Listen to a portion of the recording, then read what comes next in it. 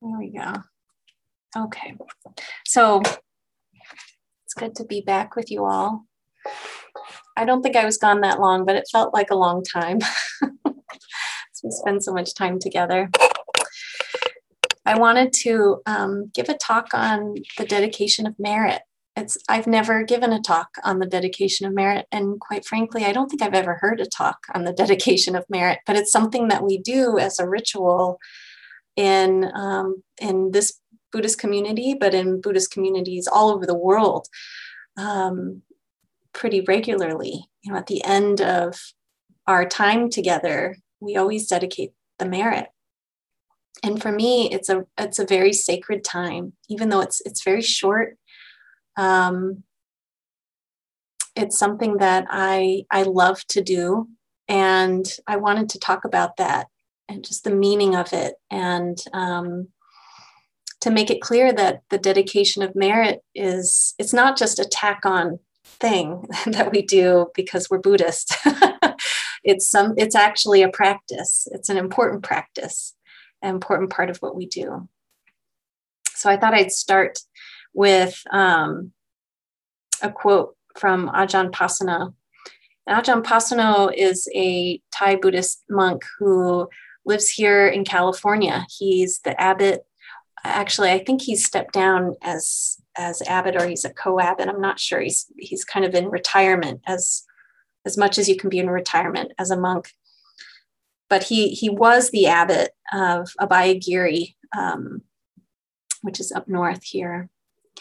And just a little bit about Ajahn Pasanno, because he's been an important influence in my own practice, that he's one of those people, when you're in his presence, you just feel his heart. There's just so much metta, that loving kindness, just freely being offered, it seems. That's my experience of him, and I think a lot of people's experience of him.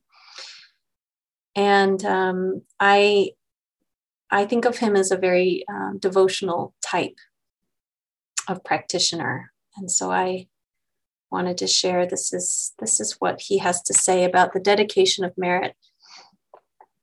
So he says, the dedication of merit and blessings is a practice that is very common and ordinary in Buddhist cultures like Thailand. This practice helps counteract our tendency to focus on the problems, the flaws, and the obstacles we believe we have to overcome, whether they are real or perceived. We can set all that aside and instead bring our attention to the conditions in our lives that are blessings, those conditions that align themselves with what is meritorious and good. This is the dedication of merit. So this dedication of merit, it's a time of acknowledgement. It's this short period of time that we take to acknowledge the benefits of our practice, these blessings that come from being engaged on this path.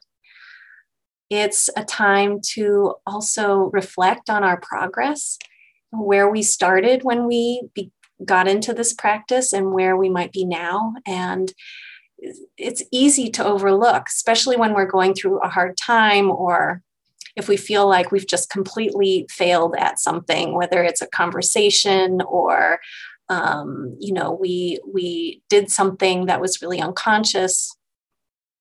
We can feel like, I'm no better than I was.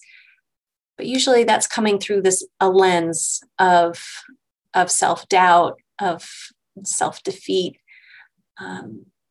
When we can engage with the dedication of merit as this time of acknowledging, I've actually come really far through this practice. We get to connect back with its purpose. Why are we spending time doing this? Some of you spend a lot of time doing this. And it's for good reason. Getting connected with the preciousness of our practice. it's a time to connect with it as a practice of peace. And so just like that meditation that I led, and if you were here, I think maybe a month ago, I gave a whole talk on this practice as a practice of peace. That even the dedication of merit itself is a practice of peace.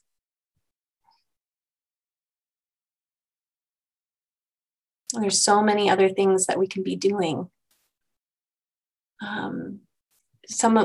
We could be doing hurtful things, or just benign things that aren't really cultivating anything for the good of anybody, but we choose to do this. And even if your practice, your sit was no good, or that's your opinion of it, we actually don't see the inner workings all that clearly sometimes. Even when we sit down and our mind, the whole time we spend spinning around some idea or conversation or to-do list or whatever it is, the fact that there's still this intention behind it all, and maybe it's underlying it all, that brings us here, wherever here is for you right now, to practice together, to spend time to do this.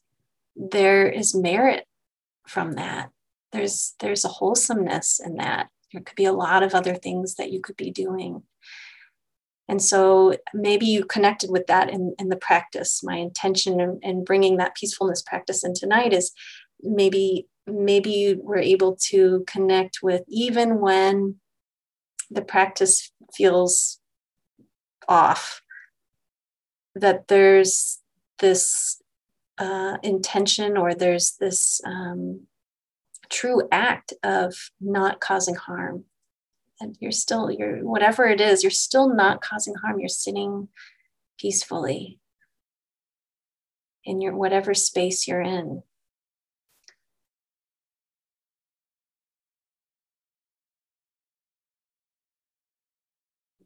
And so that cultivating of harmlessness, of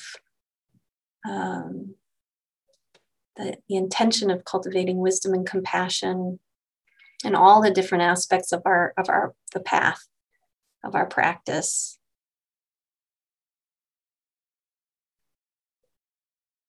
We are we're cultivating something that is long lasting. It's more than just that moment that we're sitting on the cushion. It moves forward with us in time. It's something that creates the next moment as a possibility of more peace, and the next moment of more peace. Or maybe it pops up at times that are not expected, times where you would have normally been reactionary, but all of a sudden you catch yourself. You realize what's going on. You take a step back. Oh, I don't really want to say that. I don't really want to do this. There's that presence there. There's consciousness there that's been generated from this practice. So this merit is strong, and it's there even when we feel like maybe we didn't earn it this time. It's still there. And so part of what we're doing in the dedication of merit is bowing to that. There is a way in which, as we're taking stock in how our life has been touched and changed by the Dharma, where we can feel humbled by that, to be humbled by our practice, to be humbled by the Dharma. It's a beautiful connection. It's a beautiful way to connect with the Dharma. Suddenly, the part of us that is so self-centered and all about us gets to loosen up a little bit, and we see this is something bigger than that part of me that's just maybe feeling small or feeling confused or over-identified. It's very humbling to see the power of the practice, much like when we've been doing a little bit of traveling with all these family members. So many of you know who have been coming through. We've been hosting a lot of family this month. And so we take them places like to the ocean. And a lot of them are from the Midwest. And so they all want to go to the Pacific Ocean. And it's humbling to see the power of the waves and the wind. And, we like to go to the more rugged coastline. And the beauty of that, there's something so humbling in the mass of it and being part of it, dropping into that. And we can do that with our practice, being humbled by our practice. I always think of the teacher, Ruth Dennison. How many of you knew Ruth Dennison? Jude, you knew Ruth? So Ruth Dennison, she's passed away. She passed away, I think maybe 6 years ago, something like that. I think it's been a while because I think I was pregnant when I went to one of the services. And she was this courageous teacher, practitioner, so dedicated to the Dharma. People, especially women, flocked to her for her wisdom. She was, I think it's fair to say, a very eccentric type of a teacher. There were, broke all the rules that could be broken. Her fierceness for practice and waking up and helping other people wake up was just always right there at the tip of everything that she did. And I was practicing down in Yucca Valley. I don't think they do it anymore, but Spirit Rock used to have these huge retreats down in Yucca Valley. And I was on one of these retreats, and Ruth Dennison's place was nearby. And she always made it, I think it was a habit of hers to just drop in kind of unannounced. I think she liked it that way. And I just remember sitting in this huge hall with all these people, and we're meditating, and it's a silent sit. And then I could hear, I was near the front, near the altar, and the doors were in the back. And I could hear behind me, there was some whispering, which was really unusual for silent practice. But I stayed in my practice, and I just noted something's going on. And then it started to get louder, and someone said, "It's Ruth." So I finally came out and, turned around to look to see what's going on. And this very elderly woman who, with 2 canes, hobbling down the center aisle with lots of fabric. There was always a lot of fabric with Ruth. And she was making her way, and it looked, I believe I can't remember if it was hips or knees, but she had fallen several times in the previous years to this encounter. And so her mobility was really affected. And I think at some point someone got up and helped her to the front. So she makes it all the way up without saying a word. And most of us are just kind of, nobody really knows what to do. And she goes all the way to the front, and she turns, I'm close enough to hear her turn to the woman who was supporting her, saying, "Okay, that's enough, dear. I want to give thanks to the Buddha." And so she kind of pushed the woman aside and put down her canes, and she did a full prostration in front of the altar, came down on those knees, which I thought, she's not going to come back up. She just wasn't going to let any of her physical mobility challenges to affect what she was about to do. She did the whole thing down on the knees. Then you go all the way down. We don't do this often in the Theravadan tradition, but this is more of a Mahayana style. You go fully down, so you're laying on the ground, and then she put her arms out with her head fully on the ground, and then got up. She did it 3 times, which is the tradition. It was amazing. It was amazing. And it was for me, it was a full demonstration of just humbleness and this acknowledgement of love for this practice. So whenever I think of, what are we doing here in terms of what are we acknowledging, I think of Ruth in that moment. and her embodiment of what I'm talking about. And so this dedication of merit, it allows us to connect into that. Our dedication of merit, it's a practice of selflessness. Maybe at its core, that's really what it is. It's helping us connect to selflessness. It's a way to train ourselves not to keep all the good stuff just for ourselves. It's a reminder that, yes, we are benefiting from this practice. And so let's put it out into the world. That those benefits aren't really meant to just be hoarded away and kept for ourselves. That it's not about ourselves. It's about the world that we live in and the benefit to all. And so we have this opportunity every time to connect into this larger purpose, to connect in with generosity. The dedication of merit is an act of generosity. And we're touching into the abundance in our life, which sometimes it feels like there's none. That sometimes maybe it feels like that right now. Maybe it feels like the circumstances of your life are just totally crummy and there's nothing to give. And yet in this practice of dedicating the merit, the fact that you have at least the conditions to come into contact with the Dharma, to come in contact with practice, that you are practicing, that you do have something to give. You have something very precious and valuable to offer through this dedication.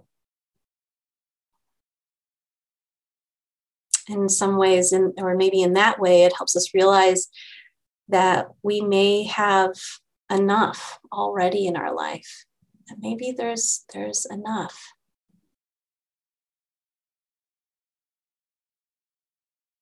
Maybe we have plenty to give. So it brings into our practice into this larger context. One way of also looking at it is we come into this practice. Everyone I've ever met has come into this practice for we come in for ourselves. It's about me. It's about you, and that's not a bad thing. That's how we get here. It's really about ourselves. And this is one of these practices that helps us develop from that me, that I, to a we, to start seeing this reciprocal nature of merit, of dana, generosity, that there is something much larger. I find for myself that when I connect in with this larger context of practice, that a lot of faith grows, a healthy type of faith. Not blind faith, but something that even though it's so big and I can't quite put my head around what it is, there's something still tangible about it. I can still taste it. I can feel what that is. And there's faith and there's hope that grows from that. And maybe that's not true for everyone. I don't think it needs to be. But I do find it a relief that it's not just about me and my practice, that this is something bigger, that it's not about just my cultivation. That's so relieving. I love thinking about the size of my life in the bigger context of things. So right now on this planet, there's 7.8 billion people. That's a lot of human beings. And so who am I in that crowd of people developing my meditation practice? It's not that we don't have to become less than, we become part of the we, right? So it's easy to go into that small self. It's still selfing, maybe not worthy or whatever. That's not it. What are we in the larger context of we, that this is for all of us, including ourselves. Then you go further. When we dedicate the merit, it's not just for human beings, it's for all beings everywhere. So I was outside with my son Leo the other day. There's all these ants.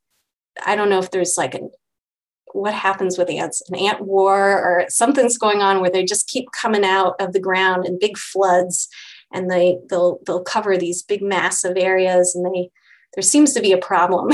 I don't know what it is, but it's really fun to watch. And so the two of us were checking it out. He's really fascinated by it. And so I was thinking about that, like, okay, there's all these human beings. How many ants are there? It's 100 trillion ants in the world right now is the prediction. 100 trillion ants dedicating the merit. What are we? When you just look down, you think of all the beings, all the life forms that are here on this planet right now. Just where are we in that picture? It's so humbling. It's exciting though too, that somehow we can connect our practice and the wholesomeness of our practice to all these living beings. And then you look up and think about the solar system, the universe, and what that is.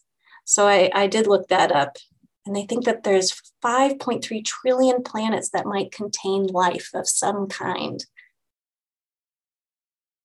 So think about where you are in the cosmos of that here, and you're practicing. And it takes all of our problems and issues, and it expands it in a way. It's not that if you're going through something difficult, it doesn't mean that it doesn't matter or it doesn't count.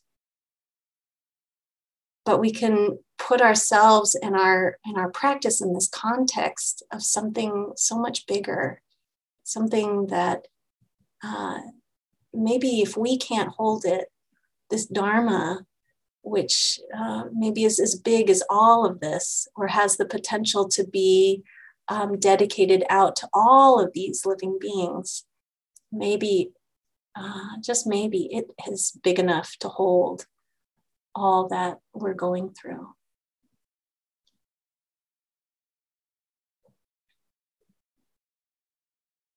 So who's to say that when we put out into the world or the universe these thoughts of dedication, that it doesn't somehow ripple out this is what we say, may it ripple out in all directions for all beings, excluding none, those who are seen and unseen. Who's to say that the wholesomeness of our action doesn't have some kind of pathway out into the world, touching all of these beings in some way, that instead of putting out harm, that we're putting something else out.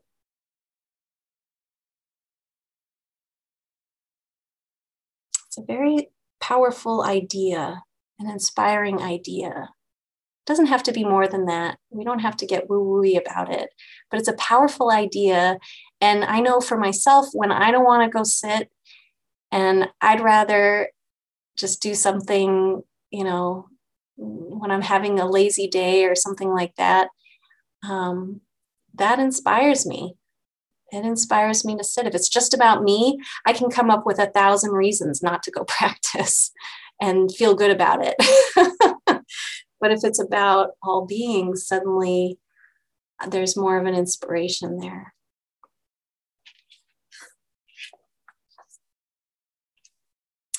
There's a power to sitting together when we are collectively practicing. I know I've felt this, and I've heard it from many of you, and I've heard it from practitioners over the years, that there's something about practicing in a group that's different. than practicing on our own. And for many, it's the way to go. For many, it's what motivates.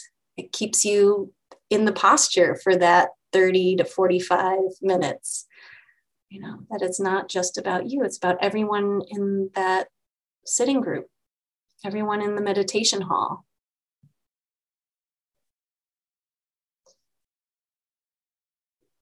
And we feel it when we go into spaces where there's been this buildup of merit, of all that wholesomeness, all that practice, all that cultivating. When we go into sacred spaces, it doesn't have to be a Buddhist space. There's spaces all over the world that have been generating this kind of merit of whatever you want to call it, whether it's goodness, wisdom, truth, wholesomeness. We can feel it when we walk in. We feel it too when we go to places where there's the opposite. Some atrocity has been committed, real harm has been committed. There's a heaviness when we go to those places. We can feel it in that way too. This merit, there's something palpable about it in those moments. There is something about it. Jetsunma Tenzin Palmo, who you might know from Cave in the Snow, beautiful book, if you haven't read it. She speaks to this, and she's a Tibetan Lama who's very well known. And again, another just fierce practitioner. She talks about this merit, the palpable experience when you go into these spaces, whether it's sacred or somewhere that where there's been a lot of harm. And she talks about it in terms of thought forms. She used the phrase thought forms. So she says, we swim in an ocean of thought forms, but like fish in water, we do not recognize our own psychic environment. If only we could see it, we would know that the psychic pollution surrounding this planet is far denser than the physical pollution. There is so much anger, greed, jealousy, fear, and general negativity in society, all of which is further cultivated and celebrated in the media. Dedicating our positive energy, she's now talking specifically about dedicating the merit. Dedicating our positive energy helps to bring balance and joyful appreciation into a seemingly hopeless situation. So she's speaking very directly to what I do feel like there are these different forces at play, and we're part of all of it, And as practitioners, it depends on the moment, right? Sometimes we're part of that anger, greed, jealousy, fear, and general negativity, and then we have this practice that offers us another way. That offers us a way to bring something else, not just within our own internal environment, but in that external environment as well. So I know we're at 8:00, but I want to run through before we do questions, just how to dedicate the merit, something really practical on how to dedicate the merit.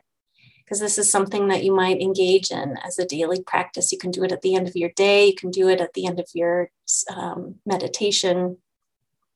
You can do it just because you're thinking about it. Maybe you're walking along, you're walking the dog, and it comes to your mind and you'd like to dedicate the merit. How to do that. So it takes some effort, but very little effort, and it does take intention. So the effort needed is really just enough to pause, whatever you're doing, to take this sacred pause that you're taking on a ritual. And it takes that pause. It's not something to just be rushed and be done with. And then the intention needed is just some clarity around why you're doing the dedication. What's the purpose here? And it might be just to feel into a generosity of spirit, of gratitude, feeling into that enoughness and wanting to give back. It might be an acknowledgement of your practice and wanting to offer that out, just the benefits of that you've received. It might be the wholesomeness of your practice, and maybe it's more of a hope. I hope that I'm generating harmlessness and wholesomeness, and may it be for the benefit of all beings. And so as you get in touch with the intention, to take a breath, to take a very intentional pause and breathe that in. Let it be something not just cognitive, but felt. And then the next step is to call in beings, call them in. And this can be done very simply in your mind, or you can say it out loud. It might be an individual. Sometimes we do that. Someone's really struggling. Maybe someone in this group, in our community. Sometimes it's someone related to someone in the community, and we call them to the center of our circle. And so you can do that with anyone, or you can call in all beings everywhere. There's also a long-standing tradition in Buddhism to dedicate merit to the dead, so people who have passed. And so in this life and the next, may the benefits of my practice be for the benefit of you. You can bring in people who aren't alive anymore, and that's just fine. And then lastly, that this is a heart practice in many ways, that this comes from your heart. So however you say it, that it's not about, oh, I should say it like this, or, oh, Kate says it like this, so I should say it like this, that it's something more authentic that's coming from you, from your heart. I do, those of you who've been practicing for a while, you know that my dedication of merit, it's the same every time. And the reason it's the same every time is because it helps me grow this relationship. May all beings be happy and content. May all beings be safe, inner and outer harm. May all beings be healthy in mind and body. May all beings be free. I say the same dedication every time, and each time I say it, I feel I'm deepening my relationship with what those wishes mean, what that dedication means. Each time it helps me connect to that we, just a little bit more. And so you might consider that something, not that it's rote, that it's robotic in some way, or you just can rattle something off, but that you're in relationship with what you're saying. There's great intention there, and a willingness to develop relationship with it and grow. So it's very simple in a way. A little bit of effort, a pause, intention, say it from your heart, call beings in. To take this on as a practice. It's a wonderful practice. So I'd like to open it up. We have a little bit of time. You have any questions, or this has brought something to mind you'd like to share, you can do that now.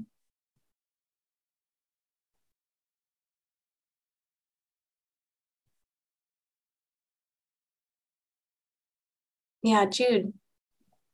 Thank you so much, Kate. And it was sweet to bring in Ruth Dennison, who was an incredible force and a funny combination of things. One of a kind. She did a lot of physical stuff too with people who went to her retreats, a lot of counting of the teeth and a whole bunch of stuff. Yeah, that's right. But I just wanted to say that it's hard to pick out one thing in this practice, which is so rich, but I think dedication of merit is my favorite. It always has been. There's just some way in which it really touches my heart. And when there's more than one person that I'm sitting with, we almost always do it. And I think I'm going to start to do it when I sit on my own also. And a sit doesn't feel complete without it. I went to a Spirit Rock couple of day non-residential a couple of years ago, and the first day the Dharma teacher didn't say dedication of merit, and I was like jarred. And I went up to him and I said, would you consider doing this tomorrow and the next day? And he did. You know, it felt more complete to me. And there's a way in which it does epitomize the we for me. It also makes me feel like I'm not just sort of wasting whatever practice I'm doing, but there's a way in which it definitely feels more like interdependence. It feels like that, you know, the same thing about the beginning of the precepts, knowing how deeply we are entwined, and that the dedication of merit strongly feels that way to me. So thank you. Yeah. Thank you, Jude. Mm-hmm. Yeah, says. So I've been thinking lately that I need more community in my life, and what you said made me realize that, like, I'm in kind of a community just by being a living being. That's kind of cool. That is really cool. Yeah. Yeah. It does. It brings that the loneliness and the separateness, which, you know, I think we all feel from time to time, and sometimes a lot, that separateness. And it brings it into a new possibility. There's another way of looking at of where we are in life. I'm happy for you. That's wonderful.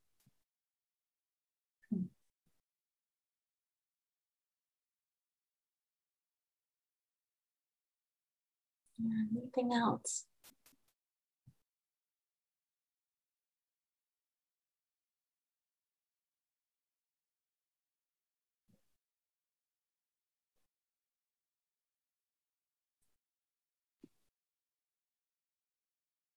Yeah, go ahead. I just wanted to remind us all that on July 17th from 10 to 11, we're having a town hall. Yeah, thank you. That's right. I'll say a little more about that before we end. Kate, this is Betsy. Maybe that just inspired me to think maybe we would mention that our next Sunday is going to be on the 18th. Have we decided that? We have, actually. Okay. Yeah. Great. Good. Yeah. Outdoors at Hokmat Halev. Yes. Cool. Thanks. Yeah, Joni. I've just been pondering what you know, the dedication of merit and what you were talking about. And the Tibetan Buddhist community where I'm living part-time, at 5 o'clock, everyone gathers and we do this 2 chants, and they're both in Tibetan. I think, no, one of them is in Tibetan, the other may be in Pali or something, but I don't feel a connection to them. You know, I've had people translate them word by word. There is sort of a fun kind of Omye Dharma, Hetu Prabhupada, is like, it's got a roll to it, you know, once you've memorized it and all. But I think, to me, what I've had to do, because it's not in English, is just conjure up this feeling that these people I'm standing with have really been working all day for the good of the community. And whatever blah, blah, blah we're saying, people don't really necessarily know what the words mean. To me, it's a time to just stop and, like, I imagine each of them and the work that they did today for the community, and the heartfulness of their interest in doing this work for this Tibetan community. And there's a sweetness about that. It feels very tender. It feels very like, I may have disagreed with you about this decision or that, but at the end of the day, we're coming together to recognize that we've all been trying to, row in the same boat. And that's, it is a really sweet thing. So I just wanted to say that even if it's in a different language, just knowing that that's what we're about. I feel like as Buddhists, we can always use our imagination to come up with something, even if the form, the words aren't right or the form isn't quite right. I like the freedom of imagination to conjure something that does feel right. That's great, Johnny. Yeah, hearing like just being there, being present with what are we doing right now, that can be enough. It doesn't even require a lot of imagination. It's just here are all these people and what we're doing together, dedicating this out. And I know what you mean. I've had to do a lot of chanting in Pali over the years, and I find one tip if I can give it is it does help to have if you can get whether it's in Tibetan or it might be in Sanskrit, and then below it have the English translation, so you can follow along with the language but understand line by line, this is what's happening, and even go into a conversation with one of the monks about what does it really mean, because sometimes the translations are so limited when they go into English. English is not it's not a Buddhist language, but Tibetan, Sanskrit isn't a Buddhist language, but there's a lot of influence there. Pali is a Buddhist language, Thai, Burmese, there's all these words that don't translate well into English, but are really meeting more direct the teachings. And so we stumble through with English. And it's really nice to have a conversation with someone who knows both, and can give the deeper meaning behind the words that are put down as the English translation, because sometimes it really comes up short. And it's the English. It's the English that's the problem. So just a thought there that you could you might go into it a little more if you want to. But. Thank you. Yeah, I have asked for kind of a word by word. What does this mean? And I do, and I have gotten very unsatisfactory. Well, you might have to go outside of the monastery to find it. But there's probably someone who can. Yeah. I can just go to Dharma College that someone teaches Sanskrit. Oh, that's great. Yeah. Nice. Yeah. Okay. Well, we'll stop there. Thank you, Joni. And thanks, everyone. Yep. So we do have, I'm going to send out an email tomorrow. We have a town hall on the 17th. That second town hall. And everyone is welcome to attend, whether you came to the first one or not. I'll say more about what we'll be doing in the emails to come about that.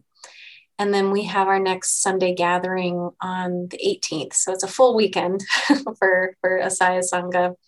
But says, I don't know if you're local to the Bay Area, but we meet once a month in person. And so we'll be meeting in Berkeley on the 18th. Oh, I'm in Berkeley. Wonderful. Are you on the mailing list yet? Because I'll send out an email tomorrow. Okay, so you'll get the info and you're welcome to join us. Everyone is. So looking forward to that. So let's dedicate the merit of our time here together.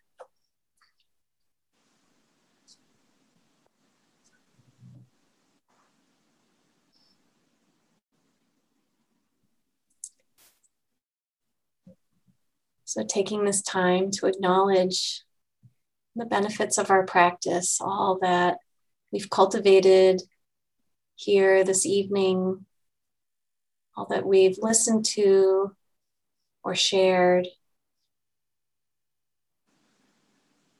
May it be not just for our own benefit, may it be for the benefit of all beings everywhere, in all directions, those who are seen by us or not seen, excluding none. May all beings be happy and content. May all beings be safe from inner and outer harm. May all beings be healthy in mind and body. May all beings be free. May we all be free.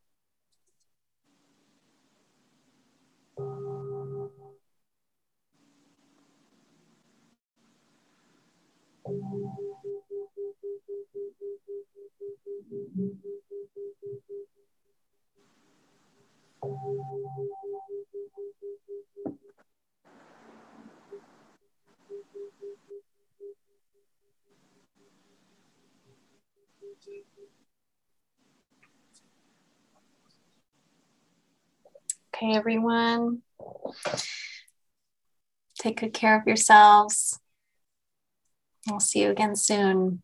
Thank you. Bye, everybody. Bye. Thank you so much. Thank you. Bye. You're welcome. Bye. Bye. Thank you.